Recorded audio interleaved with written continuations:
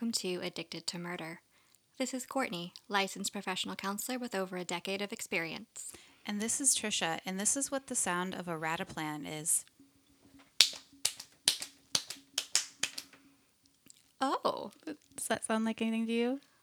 I don't know. Like, It's supposed to be like horse galloping. okay, I was kind of thinking maybe something with horses. Rataplan is the Rataplan. sound of a galloping horse. All right. Apparently, I don't do a very good impression of it. Well, you're not My a bad. horse. I know, but I was trying to do like the... I can't do it. Maybe I should have practiced. Sorry, You guys. just need coconuts. That's what that's what I needed. Yep. A little John Gleese Exactly. action here. Mm-hmm. Well, Courtney, it is Labor Day weekend. It is Labor Day weekend. Were you taking advantage of your 3-day weekend? Only to get work done. Work and schoolwork? Yeah, not really much fun. Yeah. But that's okay. Yeah, I've been off and on doing schoolwork this weekend. Not trying to do too much at once because then you don't pay attention. And then if you're actually trying to... I mean, some subjects you're just like, I'm taking the class because it's required and I'm not really interested and I don't care if I absorb it. But then some of them you do want to learn, and so you have to take your breaks. Right, that's true. Yeah, it's like an 8-hour study session isn't really very helpful most of the time.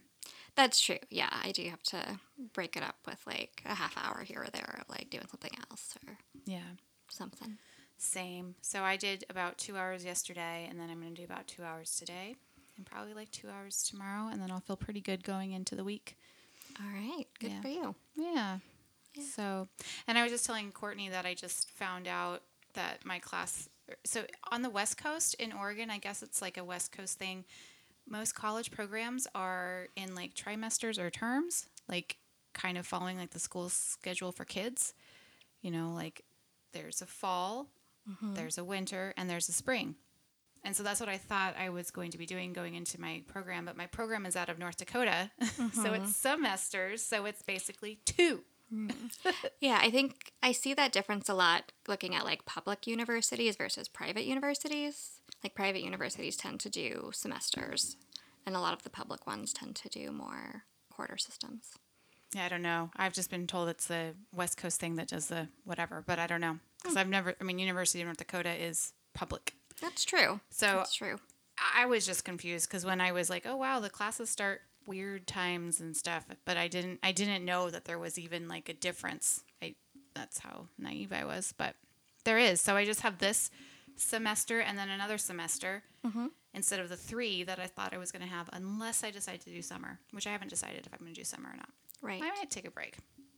I mean, if you can, you should. I'm not in a hurry at this point to Yeah. finish up. So since I I've will be just in school started- pretty continuously for the next 3 years. Yeah. But that's okay. That's what I signed up for. Right. So anyways, enough with that, I suppose. It's my question today. It is. That wasn't my question, but No. I like what you were doing this weekend. No, my question is actually just because it is coming into fall. Do you have a favorite season? I'm definitely like a summer girl. I like it when it's warm and sunny, and I like to be able to go outside all the time and Do you ever lizard a little. like you're never too hot? You're one of those people? I mean, you can get too hot when it's just too hot. Yeah. Like, when we had those 100-degree days, like that was a bit much. But like pretty solid through like the mid 80s. Like feels pretty good. But if it's like lower than say like 75, I'm cold. So Yeah. So you don't get overheated easily. no. I get overheated easily. I do love the summer. But 75 is perfect temperature. I love the fall. Fall's my favorite. I mean, fall's pretty good. It does. And spring is pretty good. I mean, winter yeah, sucks. they're all like, there's all like, good things about each of them, but I do think fall's my favorite. I like how it starts to get a little bit crispier outside, the air, but it's still like you could have an Indian summer, which you probably can't use that term anymore. I don't know, whatever. You can have a late summer and, that's fun. And then I love Halloween and going into the holidays. It's cozy, and I don't mind the rain. which is good because it typically rains a lot here. It does. So to me, it's like welcome. I don't know, but that was my question. Good question. But now we are going to go into part 3 of John Wayne Gacy. Yes, we are. So, do you want to recap for us what we've learned so far? Sure. So in parts 1 and 2, we learned that John Gacy grew up as a frail and sickly little boy who was physically and likely sexually abused growing up. Had a hard time kind of like really fitting in and making friends when he was younger, but by the time he got to his teens and 20s was all about joining every club and committee and everything that he could possibly and trying to run the show. But on top of this, he also got married, had a couple kids, and then couldn't keep it in his pants and assaulted some teenage boys. Yep. And, go ahead. And they came forward about it, and so I believe we left off where he had just been sentenced to prison. Right. And just to show a little more of his deviousness, remember he tried to get the one boy to beat up the other boy to not testify against him, and then they both ended up going against him. So it backfired. It did. But yeah, so we just left off with Gacy pleading guilty to the charge of sodomy. The same day that he was sentenced to 10 years, his wife Marilyn filed for divorce. John said the reason he would not see his daughter and son was because, quote, an asshole is someone who is trusting and gullible. I was made an asshole and a scapegoat of Iowa. And when I look back, I see myself more of a victim than a perpetrator. Again, John's like making excuses for things and he's claiming to be a victim. What do you think, Courtney? I mean, he was always a natural at taking any situation and finding a way to make himself the victim. And it ties right in with his narcissistic tendencies. You know, he just believes so deeply that he's better than others that he can absolutely do no wrong. You know, it's not possible that he didn't see his children because his wife was like, you're a pedophile and I'm not going to let you see my kids. Or maybe his kids just didn't want to see him. Right. I mean, I'm not sure how old they were, but yeah. They were very young, I think, but still. John had a new place to conquer, the men's reformatory at Anamosa. He was prison inmate number 26525, and he was already on his way to being more important than the average prisoner. He wore different clothing that set him apart. He smoked cigars that were contraband, but he was allowed them. When he got out of orientation, the, quote, fresh fish, as John was known, made friends with nonviolent type offenders. He charmed them and told them how fragile he was, and just like in high school, his new buddies looked out for him. John first started in the kitchen, and he moved to become the main cook.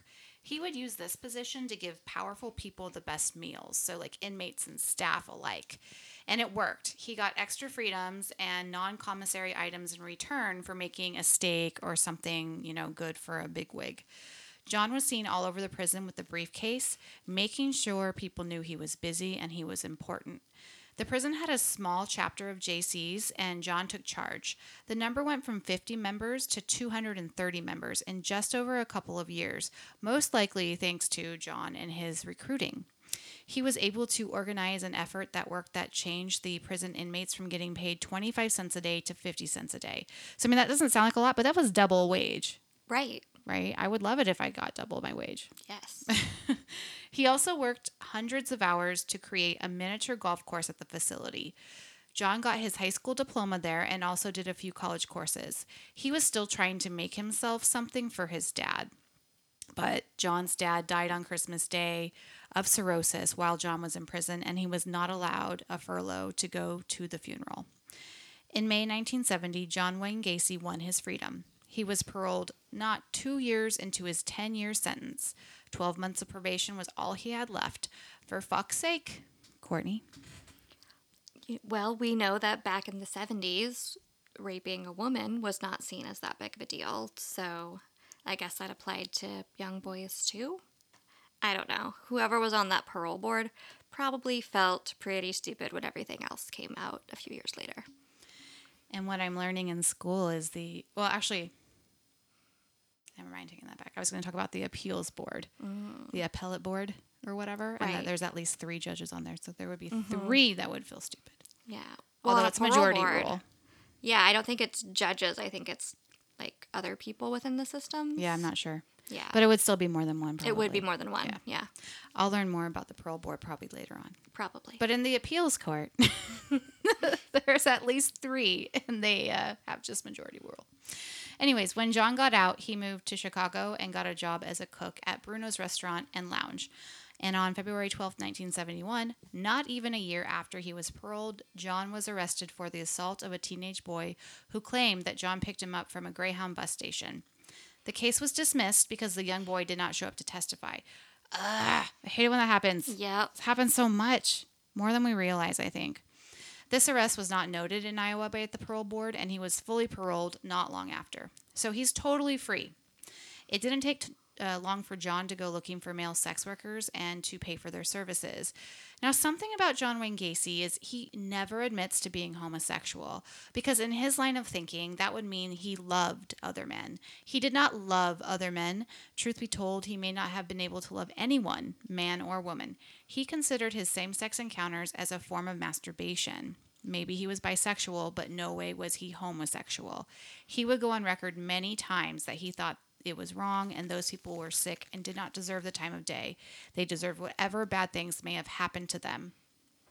Courtney? So this seems like a good time to talk about internalized homophobia. So this describes the phenomenon when a person has homosexual thoughts and feelings, but has been conditioned to believe that being gay is wrong, bad, or evil. And as a result, they see that part of themselves as bad or evil and grow to hate themselves for having those feelings. And I think this is what was happening with John. He admits to having had these thoughts and feelings from a pretty young age, from his teenage years, but was very quickly taught by his father that this was unacceptable. Throw in society also saying it's unacceptable, and it's a pretty clear message. And so oftentimes this internalized homophobia presents as more irrational anger and hatred towards anybody who is openly, or at least perceived to be, openly gay. And do you think that's because there's like this jealousy that they're okay with themselves and he's not? I don't think it's jealousy so much as like he hates himself so much, but he can't do anything about it, so he's going to hate other people instead. Like misery loves company, kind of? Sort of. Okay. Yeah. So oftentimes, maybe not often, but there's definitely like news stories and things about, say, like people who commit hate crimes against the, LGBTQ community, and then it like comes out later that they were having like a secret like gay affair or something. Yeah. That is often the result of that internalized homophobia. Okay. John and his mom moved in with each other, and I think it was a condition for his early release to be with his mom. At this time, John also started his contracting business, PDM, which stood for Painting, Decoration, and Maintenance. John found a couple of people to help him out. Sometimes they ended up living with him, and sometimes they were intimate with him. Money was pretty tight during the beginning of his business, but he was determined to get it up and running. One of his workers in the beginning claimed that Gacy would go a little crazy sometimes and once even hit him on the head with a hammer. The next day, that kid who he hit moved out of Gacy's house. John married his second wife, Carol, around this time. She was a young divorcee with children, and he charmed her. I'm not sure how many children. I can't remember. I think she had 2. 2. He told her a little bit about the trouble he had gotten into, but did not go into details. And unbeknownst to Carol, John had already escalated from his violent beginnings. He had in fact already committed murder, and it was one of many, many, many murders. So we're going into the murders now. His first known murder occurred on January 3rd, 1972. His name was Timothy McCoy, and he was 16 years old. John picked him up from the Greyhound station while he was waiting for a bus to take him home to Nebraska. His bus was not going to leave for many hours. I'm talking about Timothy. And John's offer of sightseeing tour of Chicago was just too good to pass up. Now, John, of course, claims that he did not murder anyone. This was pure self-defense, and he was awoken to the young boy holding a knife in the doorway of John's bedroom because, yes, he took the boy home with him. John jumped up and scared the boy, who raised his arms up as if to surrender, but when he did that, he nicked John's arm, cutting it. This caused John to go apeshit and banged the boy's head against the wall and kicked him. The boy kicked John back in the stomach, to which John grabbed him, flipped him over, and stabbed him over and over and over in the chest. Well, John would say the boy fell on the knife. In some accounts, he goes back and forth a lot on this story. The boy wasn't yet dead, but John decided to wash the knife and then to make breakfast. He would later bury him beneath the house. And in a later interview, John would admit to having a, quote, mind-numbing orgasm as he listened to him gurgle and die.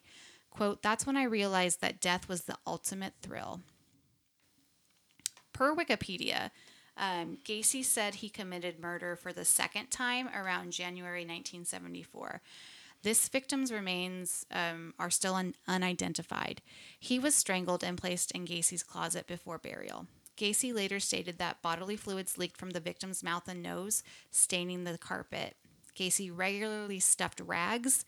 That was hard to say. Gacy stuffed rags, the victim's own underwear, or a sock into the mouth of subsequent victims to prevent such leakage going forward. This would become a trademark of Gacy's victims.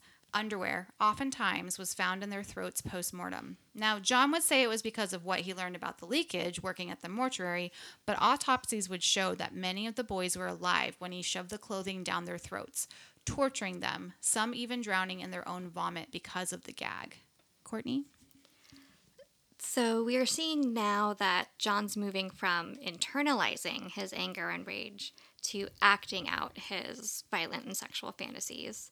And now moving on to including murder in those fantasies. And in a way, it's kind of interesting, these first two murders, that it seemed like he was almost taking a passive role in the deaths of these first victims. Yes, he sets them in motion by stabbing and gagging, but then he just steps back and lets nature and time finish the job. He has maybe not gained confidence in his killer self just yet to see it all the way through. It's interesting watching them progress while watching them in the way that we can through research. Right. Sometime after this murder and haphazard burial, Carol complained of an odor. She also would see lots of little flying insects around the house. John would tell her he would take care of it. A seepage problem of some sort, he said. He used big bags of lye to spread out in the crawl space to make the stink stop. John and Carol's sex life was dropping off, only about a year into the marriage. True, John was working long hours and took meetings at all hours of the night, and he wasn't home much, and when he was home, he was dead tired. Sometimes Carol would notice some odd goings-ons in the garage, and she was not allowed to be in the garage. Sometimes she sees young men out there with John, but, maybe they're just some of his workers. He seemed to only hire boys in their teens to work for him. She found some male nude magazines and odd pieces of underwear in her bed. And one time, John came home all beat up. He told Carol that one of his workers beat him up because John owed him money. But later on, Carol would learn that John raped the boy and the boy beat him up in retaliation. On Mother's Day in 1975, John informed Carol that he would never again have sex with her. John continued to have his second life while his marriage with Carol was on the rocks. Some of the men he would kill, and some of them he would not. I say men, but most of the time they're boys. Typically, the way he would get young men under his control was along this line. He would lure them from wherever they were to his house, promises of alcohol, stag films, drugs, whatever, and once there, he would ply them with alcohol or whatever, and then he would perform his, quote, handcuff trick. Once cuffed, he could torture them however he wanted. So he would basically be like, hey, I've got this neat trick where I can show you how to get out of handcuffs, and then they would, fall for it. Sometimes he would bind them in other ways. Sometimes he would use chloroform, beat them, rape them, and force them to flate him. Eventually, if he killed them, it usually would be with a rope and a knot he learned in Scouts. Sometimes he would use an item to make a garrote. Eventually, he may shove a piece of underwear down their throats and watch them die. Sometimes the boys would scream. Neighbors could hear the screams, but oftentimes couldn't tell where they were coming from, so they really didn't do anything about it, thinking some other neighbor would call the police, except none did. Some of the teens he met that same night, he killed them. Others, like John Bukovich, he knew for quite a while, about a year. John worked for Gacy. Carol knew John and said he was a hard worker and a very nice boy. He would play with Carol's kids and spend hours at a time in the house. The two Johns fought occasionally about money owed or work being done or not. Sometimes they wrestled. Carol was gone for a few weeks in 1975, and when she came home, John told him that Little John had quit and run away. But what really happened was a fight between the two over money owed Little John by Gacy. Big John got him inside and did his handcuff trick and strangled him while sitting on his chest. After he got what he wanted from John's body, he stuffed it in the garage for later disposal. Carol came home before he could dispose of the body, so he dug a hole in the backyard under the foundation and buried him there. Carol saw him with the wheelbarrow but didn't question what he was doing. After he buried him, he poured concrete on top to finish up. Little John had a very special car that his parents found, and they knew that he would never have left the car. They knew he didn't run away. They filed a police report. They called Gacy, who said he would help look for them. The family would eventually call the police. The family would call the police every week for 2 years looking for updates until the police refused to take any more of their phone calls. Courtney? I'm always surprised for some reason when these killers do something reckless, like killing people who are associated with them. I would think that John would have maybe learned his lesson after what happened in Iowa with the other boys, but perhaps because he somehow managed to kind of get out of that situation with relatively few long-term consequences, he maybe got sucked into that kind of narcissistic immunity fallacy. And as we will see later, this pattern does ultimately lead to his undoing. So John Gacy would be linked to many, many murders. And we're not going to go all of them, but suffice it to say he had a type. This type is a boy between 5'2" and 5'9", slender build, muscular, less than 150 pounds. All were under 22, and most of them had light-colored hair. John would later realize that his victims resembled the young man who put him away for sodomy, Donald Voorhees. Courtney, doesn't that remind you a little bit of Ted Bundy? It does a little bit. Serial killers do tend to have preferred victim types, and for some, these victims act as surrogates for the person they actually want to kill. Right? For Ted, he really wanted to kill his ex-girlfriend, but had to settle for look-alike college students instead. And with John, he really wanted to kill Donald, and possibly the gay part of himself as well, but settled for young boys that he found at the bus station. Mm-hmm. John would later claim that something changed in him after the murder of Little John. He was becoming a serial killer. It was also around that murder of Little John that Carol and John divorced.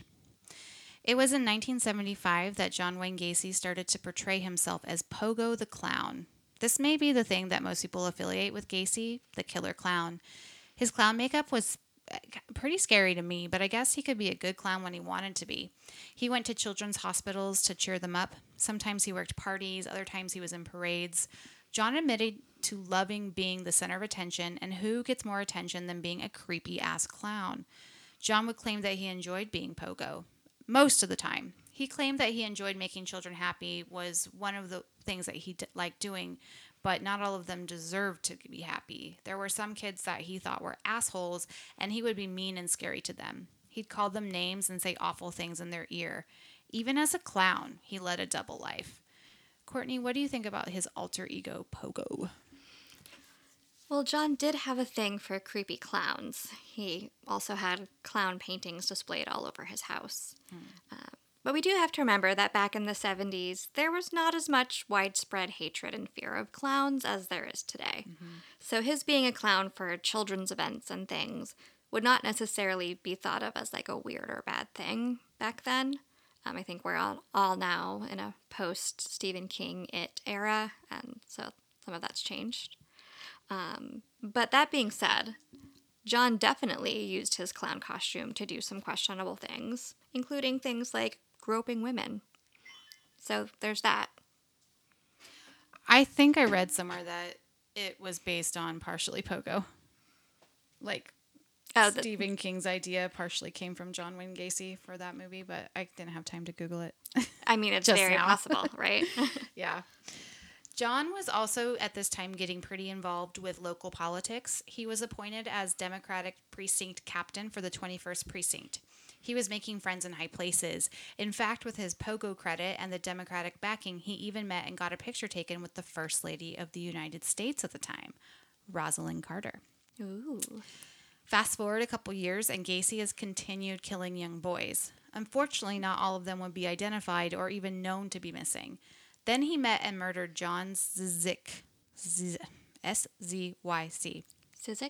I don't know. Probably. I mean, it was on that documentary, but I don't recall. He convinced the boy to come to his house, offering to buy his car, a Plymouth Satellite. He strangled the young man and then sold his car to one of his employees, Michael Rossi. After his divorce, John was drinking and using a lot more medications to function.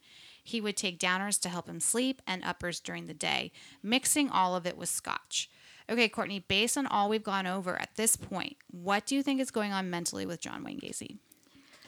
So, my interpretation of the behaviors that we've described point toward Gacy being what's called a malignant narcissist.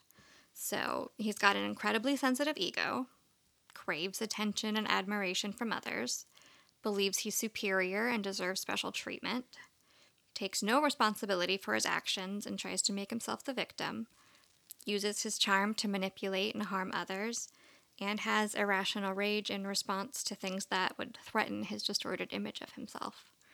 So, pretty cut and dry to me. Yeah. Do you think that there's any PTSD or anything like that from his childhood, or do you think he's just gone beyond all other, I mean, now he's starting to use a lot of substances. Right. I mean, it's possible. There just haven't been any descriptors of behaviors we would expect with PTSD. Yeah. Like he doesn't describe or talk about having nightmares or intrusive thoughts or things like that. It's more his trauma that happened to him. He has sort of turned it into part of his reason for killing. Right. And I mean, we'll see in the next episode, I believe we go over it, that there's a lot of times he claims he doesn't remember what he did. He was dissociating. I suppose if that's true, that could be something, but it could be. Yeah.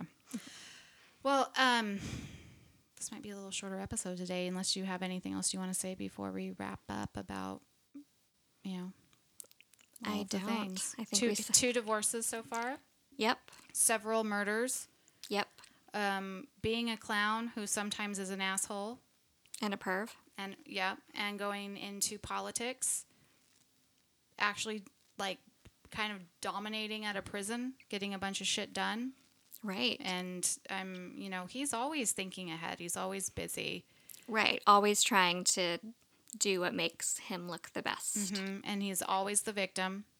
Always. Things always happen to him, which one of the things that, and I'm sure we've gone over it before, that helps you to spot a narcissist in your life is nothing is ever their fault. Right. Exactly. I did this bad behavior because you made me do it. Right. Mm-hmm. Or even in the weirder way with Gacy, right? He, had sexual intercourse with those young boys, but it's only a problem because they turned him in. There wouldn't be any problem if they hadn't gone to the police about it. Yeah. Or, if he was exchanging for money or other favors and he didn't pay them and they got angry, right? Then it was their fault because they deserve what they got because they are actually homosexual, whereas he was not. Right. And they were trying to rip him off. Yeah. So, anyways, kind of a weird, one of the more delusional ways of thinking that I feel like we've covered, and it could just be the way that he presents, but the way that he sees himself and his situation and his sexuality and the world seems much more out of touch with what's really going on than a lot of the other ones who kind of accepted that they're just evil. Right. So, yeah. Anyways. Okay. Well, we'll finish up John Wayne Gacy next week. Yes, we will. So stay safe and we'll see you next Tuesday. Bye. Bye.